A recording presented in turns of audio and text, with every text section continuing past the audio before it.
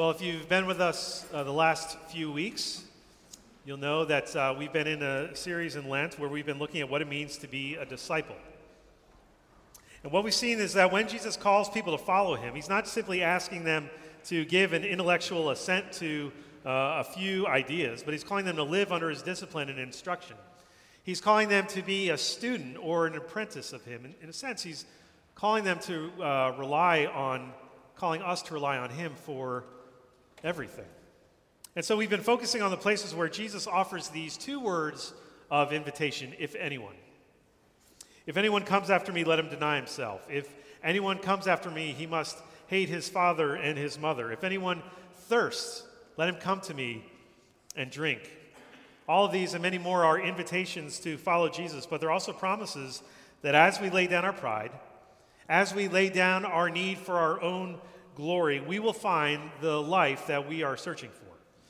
And so this morning we're going to look at John chapter 15, where Jesus offers another invitation to abide in him. But in this passage, there's an invitation, but there's also a warning. This is where we get the if anyone. If anyone does not abide in me, he is thrown away like a branch and withers. So that's what I want to look at this morning, this passage from John chapter 15, and the call for us to be disciples of Jesus and to abide in him. So let's give our attention to God's word. It's in your bulletin. It's also on page 901 of your pew Bibles. I am the true vine, and my Father is the vine dresser. Every branch in me that does not bear fruit, he takes away. And every branch that does bear fruit, he prunes, that it may bear more fruit. Already you are clean because of the word that I've spoken to you. Abide in me, and I in you. As the branch cannot bear fruit by itself unless it abides in the vine, neither can you unless you abide in me. I am the vine, you are the branches. Whoever abides in me and I in him, he it is that bears much fruit, for apart from me, you can do nothing. If anyone does not abide in me, he is thrown away like a branch and withers. And the branches are gathered and thrown into the fire and burned. If you abide in me and my words abide in you, ask whatever you wish, and it will be done for you. By this my Father is glorified, that you bear much fruit, and so prove to be my disciples. This is God's word. It's absolutely true, and it's given to us in love. Would you pray with me? Oh God, we sung of your love of us. We've heard and spoken words of you abiding with us and us in you. Lord, we come now to your word and we pray that even more so, we would learn and understand and know what it means that you are the vine and we are the branches.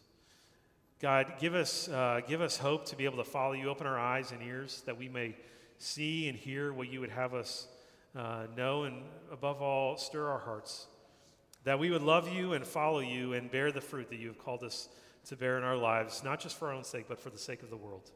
We pray this in Jesus' name. Amen. Well, as a parent of 4 children, one of the things I'm struck by often is how different my childhood was versus the way my kids' childhood is. I grew up in New Jersey, not far from here. We came into the city a couple of times over my childhood, but my kids have been born and raised here, which means that they are and will always be native New Yorkers, which means that they won't have to wrestle with the major identity issue that I've had to wrestle with, and no doubt many of you who have moved here in your adult life will have to wrestle with as well. This burning question is, when do we actually belong to New York City? When can we become New Yorkers? Now, there's articles and surveys that have lots of different opinions upon this. I'm sure you all have many different opinions. For some of you, especially those who are born and raised here, it might be, look, you're only a native New Yorker if you're born here, if you've been raised here. For others of you, the prevailing wisdom and opinion is that it's about 10 years. If you've lived here for 10 years, then you can call yourself a New Yorker. For others, it's not perhaps the length of the time. You have to have lived through something pretty significant in the life of the city. So if you were here for September 11th, after that, you were a New Yorker. Or if you lived through the blackout of 2004, then you could call yourself a New Yorker. Or if you were here perhaps in March and April and May of 2020 during the first months of the pandemic, then you could be a New Yorker. For others, it's perhaps you're a New Yorker when you start acting like a New Yorker. when you start getting really impatient with people, when you can learn to swipe through your Metro card through the turnstile on the first try every time. That's how you know you're a New Yorker. Or you're a New Yorker if you are eager to give out directions to tourists because what else are you going to do with all this information you have about all the complicated subway systems? I knew I was a New Yorker after a few years of living here is when we went away to a kind of remote rural area, and I just got really nervous because I just thought, who's going to hear my screams? We're out here in the middle of nowhere, and it was just too loud. The crickets were just too much. That's how I knew I was a New Yorker. Now, that's a really silly question and a kind of a silly exercise, but it gets at something I think important, that all of us have a deep desire and oftentimes an insecurity that arises when you move here to New York. We want to belong. We want to be part of this great city, and so we're asking, how long until we can really belong? When can we call New York home? You can ask that about a place like New York, but I think you can also ask a deeper, more important version of that question in all sorts of ways when it comes to our relationship with God. We might not ask it directly. You might not ask, okay, when will I be at home with God? But you can ask it in lots of other ways. And the question often comes up like this: when am I going to stop struggling with my unbelief? When will my questions finally be answered? When will my prayers be heard? When will I finally be transformed? When will I finally be changed? When will I stop struggling in this life? When will I know for sure that all of this is true? I think those are all versions of that question, when and how can I be at home with God? But even those questions assume a desire or a yearning to be at home with God. Oftentimes there's another question that is asked, and maybe you're asking it this morning: why would I want to be at home with Jesus? Or more to the point in our series, why would I want to be a disciple of Jesus? There are lots of ways to find happiness. There are lots of ways to get fulfillment. There's lots of ways to find hope and joy and satisfaction in this life. So why would I want to abide in Jesus? And so what you find as you read throughout the scriptures from the beginning into the end is that all the writers of the scriptures and the accounts that are given and the stories that are told are really answering both of those questions. To the first question, when can I finally be at home? Page after page, you find that God wants you to dwell with him. He wants you to find all of your hope and life and joy in him. And that's what Jesus is really getting at in the passage we just looked at. And he wants you to be at home with him, not in the future, when certainly that will be true, in the consummation and the fulfillment of all things in the new heavens and the new earth, but right now. Right here. Did you notice the passage we read when Jesus calls us to abide in him? It's not some future tense. It's very present. It's now. And this is what I want us to see here, that Jesus is after total dependence upon him for everything. And this seems so counterintuitive and so countercultural, really, and even counter to how we consider what growing up and maturity looks like in life.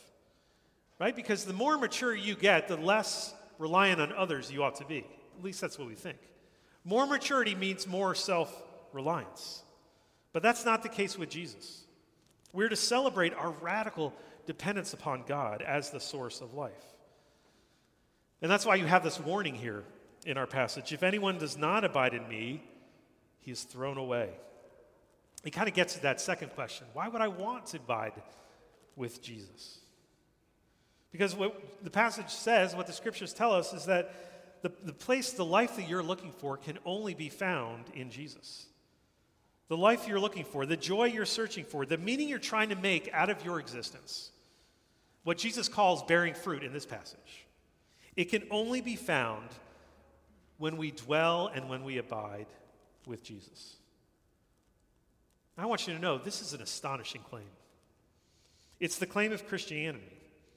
And so I want us to explore that this morning. Here in John 15, a little bit of background, Jesus is making his way to the cross. His death is now an inevitability. And so much of this can read kind of like a cruel tragedy. Jesus is going to leave his disciples soon. And the one thing that is clear is that they are not ready for him to leave. They don't know everything. They don't have all the answers. Haven't even been to seminary yet. How are they going to figure all of this out? They have so much more to learn, so much more to figure out. The opposition against them is growing, and their time with Jesus is running out.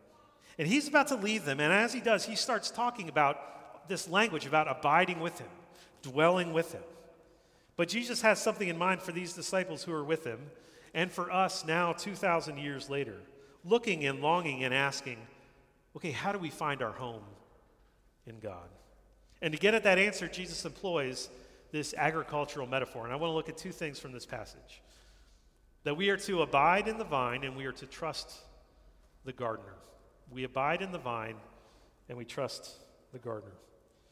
So first, listen again to verses 4 and 5. Jesus says, "Abide in me and I in you.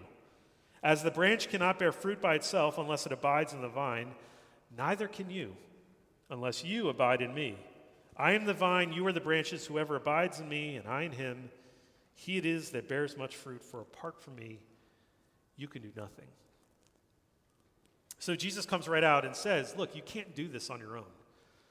What I'm asking you to do and what you're being called to do, he says to the disciples, you can't do this yourself.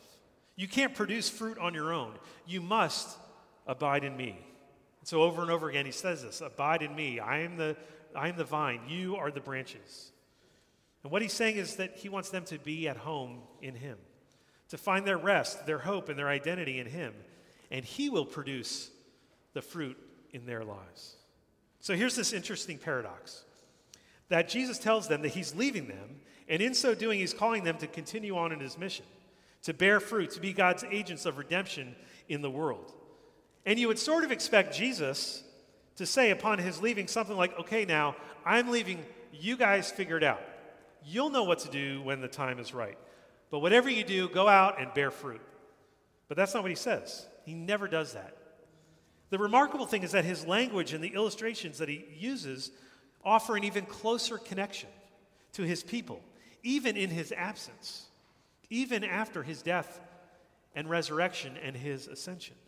Did you hear the closeness and the intimacy in this passage? We were created to be intimately known by the one who gives us life, to abide in him and he in us. It is the very core of our human existence. And it's not simply for our future in the new heavens and the new earth. It's here and it's now. Our lives, however, and our world are marked not by the sense of belonging. It's marked not by a sense of feeling at home with God, but rather a sense of wandering, a sense of restlessness, and ultimately a sense of homelessness. And the Bible tells this story over and over. It returns to this theme all throughout. Adam and Eve were created to live in the Garden of Eden, to dwell with God because that's where God had made his home. And they were to enjoy the delights and the fruits of their life with God. The garden was their home because that is where God was making his home. But they weren't content there, so they sinned against God and weren't satisfied with their home. And so they were kicked out of the garden, out into the world, and they were homeless. And one of the major themes in the Old Testament is God's people are always looking for a home. Not just any home, but longing to be in God's home. So you have the patriarchs, you have Abraham and Isaac and Jacob, wandering without a land and without a home. Joseph making his home in Egypt, but still with this deep sense of homelessness. He is a foreigner in a foreign land. You have Israel longing for a home that is certainly not in Egypt, but being delivered by God out of Egypt, and yet still homeless, wandering through the desert for 40 years. And at times, God dwells with them in the tabernacle and then later in the temple. But those are always incomplete. They're always fleeting, and you have Israel always longing and wanting more. Then they reach the promised land. But even then, it's only for a time, and God's people are taken off into exile. There's no home, there's no dwelling with God. And this is why, when John opens his gospel in John chapter 1, you have this phrase that he uses, the Word became flesh and dwelt among us. In other words, God made his home among us. And he's talking about Jesus, and as he does, he's opening up this hope to us, this hope and promise that the world had been longing for, that all of humanity had been longing for, that God had finally made his home with us. It's the first words that this long alienation of humanity with God, this long sense of this humanity marked with wandering and homelessness, had now come to an end. And so the first time we see this language of abiding that Jesus uses here in chapter 15, he first uses again in chapter 1, when Jesus calls his first disciples. The disciples ask Jesus, "Rabbi, where are you making your home? Where are you abiding?" Same word. And Jesus tells them, "Come and see." And then John tells us they came and saw where he was abiding, and they abided with him that day. It was about the 10th hour. So these words and this imagery of abiding as a vine with a branch are words of invitation to all of us. Our hearts are homeless, and we need to find rest. The rest that we need to find, and the rest that we're looking for, and the hope and the home we're looking for all of our hopes and our fears and our cares and our joys, are only found in Jesus. See, what the scriptures tell us is that we look for a home in all sorts of other places, in all sorts of other ways. And we're just the home is not going to be where we're looking. Scriptures tell us that our hope is not in our job. Our home is not in our job. It's not in our kids. You're not going to find your home in your marriage or in your singleness. You're not going to find your home in your youth or in your sexuality. It's not in your financial situation. It's not in your future self. It's not in the degree that you are pursuing. It's not in the new you after you lose the next 5 pounds. It's not in whatever dreams this city is offering to you. Your home is in God. In him is where you belong. And so being a Christian means receiving the invitation by Jesus to make our home with him and then responding by moving in. The disciples made their home with him that day in John chapter 1 when he first called them. And this is what I want you to see, that Jesus is welcoming those first disciples. And in this imagery, in our text, he's welcoming his disciples again into his home, into life with him. In the midst of their fear, and they had a lot.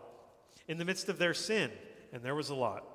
Their shame, their confusion, Jesus welcomed strangers into his home, into life with him, so that they might find the rest and the life that they are looking for. And so it is with us.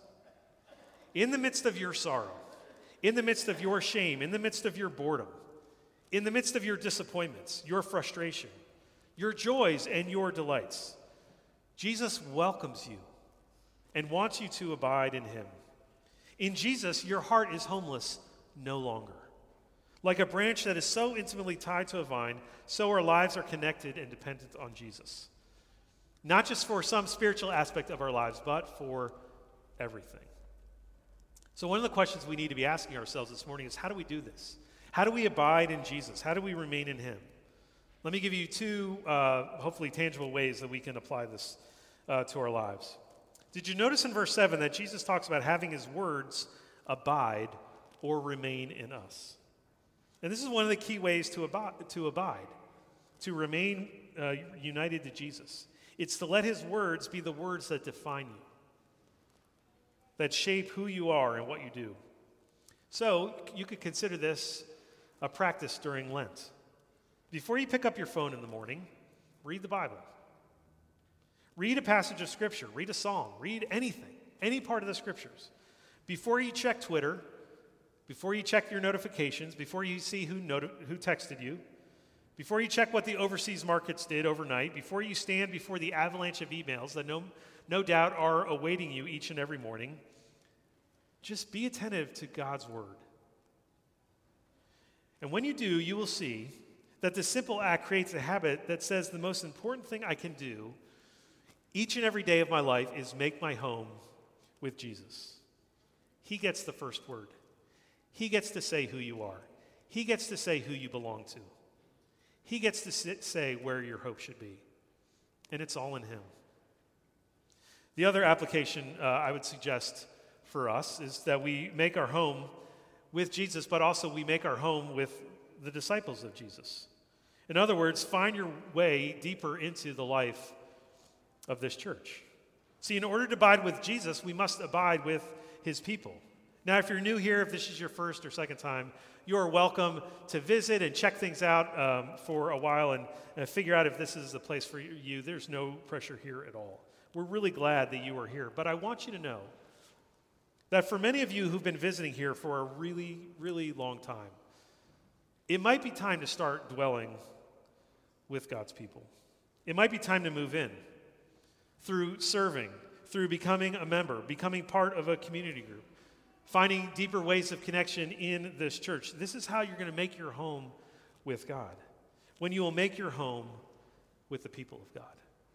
That's what the disciples did as they moved in with Jesus. Their crowds grew. They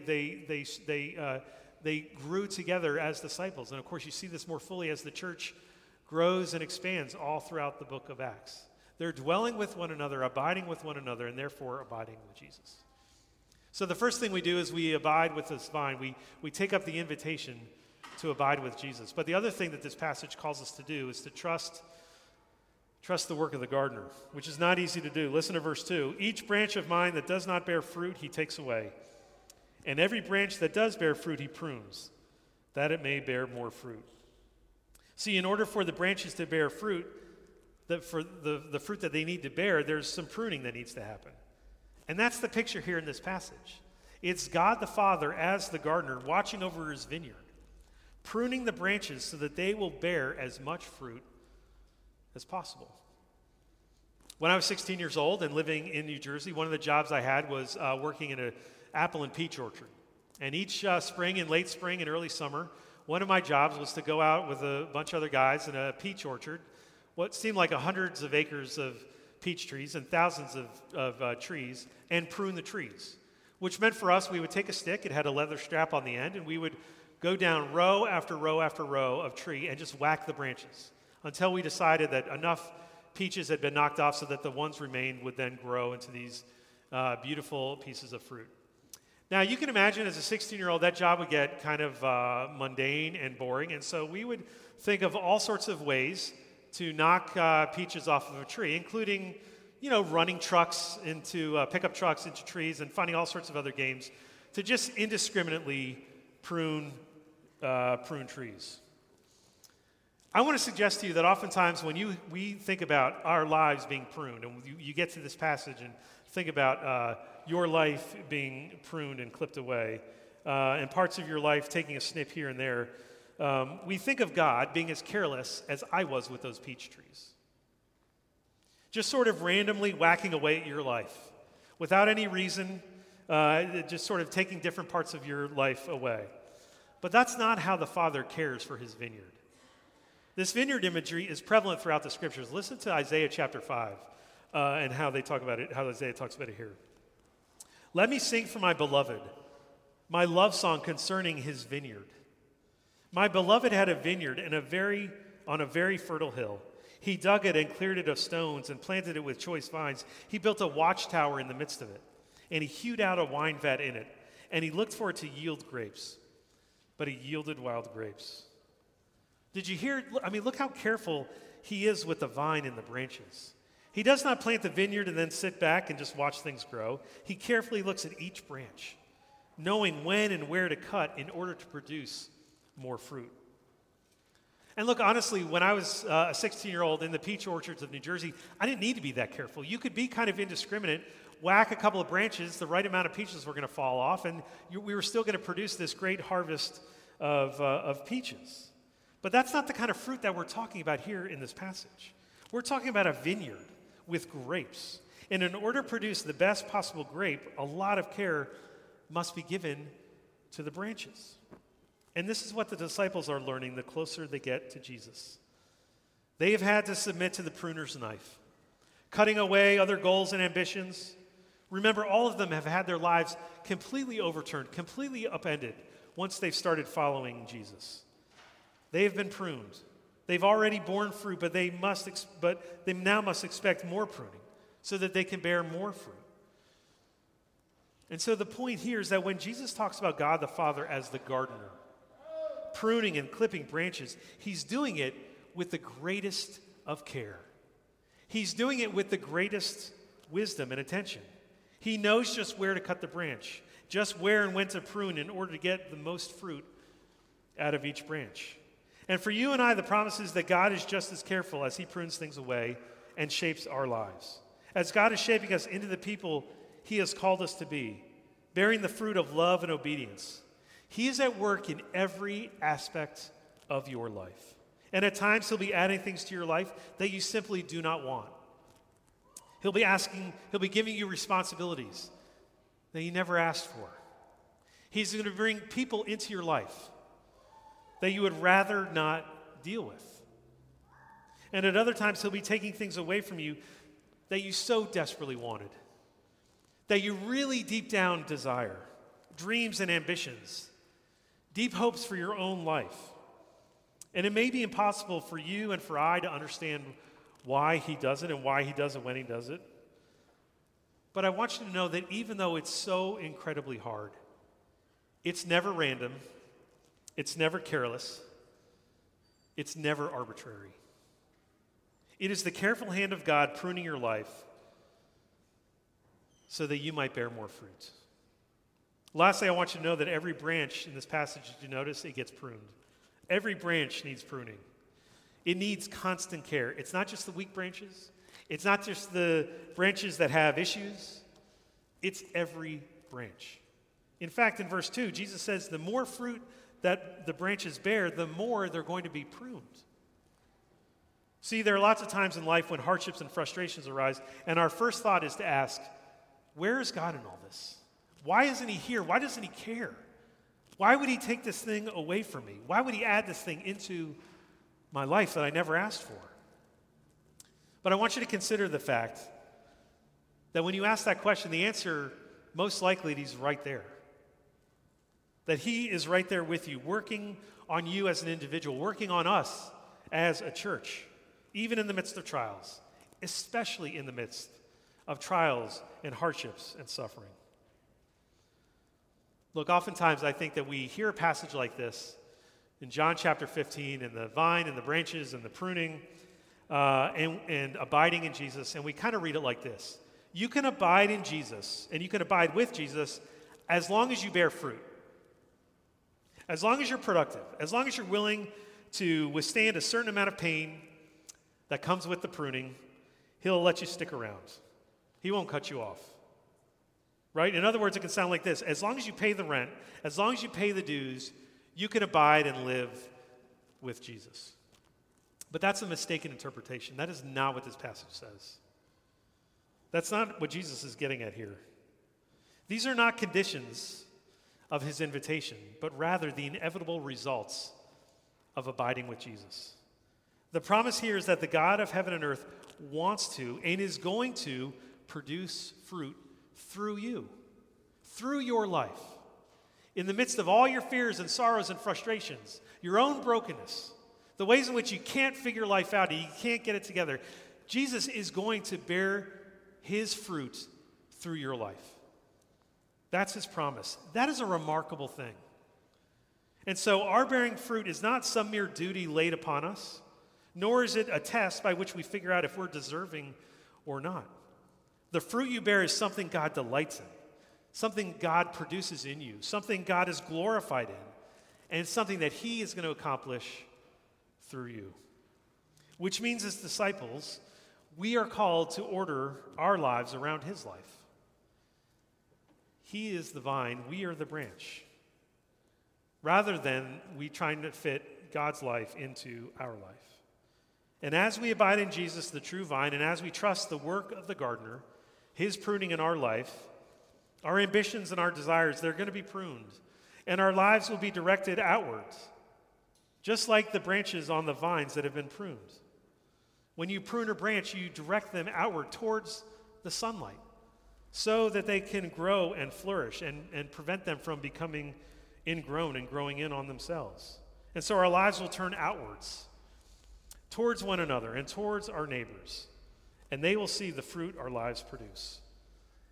But this is the promise that Jesus makes this morning, that he has secured his life for us. He has secured for us a home in him because on the cross, Jesus was cut off from the Father so that we might ultimately have our life in him. And all the longing and all the places that we search for a home, and our ambitions and our goals in other people, in other places, now our wandering hearts can finally find their home and their rest in the only one who can satisfy us, the only one who can call us to himself, the only one who would die for us, the only one who would rise again from life, the only one who can rule and reign over the heavens and the earth. He is the one who now calls you to find our home in him.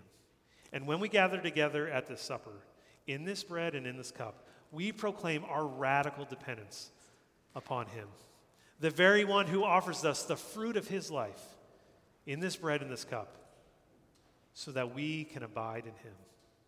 That's the invitation for us today. Find your home and your rest in him, the only one who can truly satisfy us, Jesus himself. Let's pray. Our great God and Heavenly Father, we thank you and we praise you, and we ask that you would draw us to yourself, that you would satisfy us, that you would feed us and nourish us here at this table, that our wandering hearts, Lord, which are so prone to find their home in other people and places and things and ambitions and ideas, that we would finally find our true home in you. We pray all these things in Jesus' name. Amen.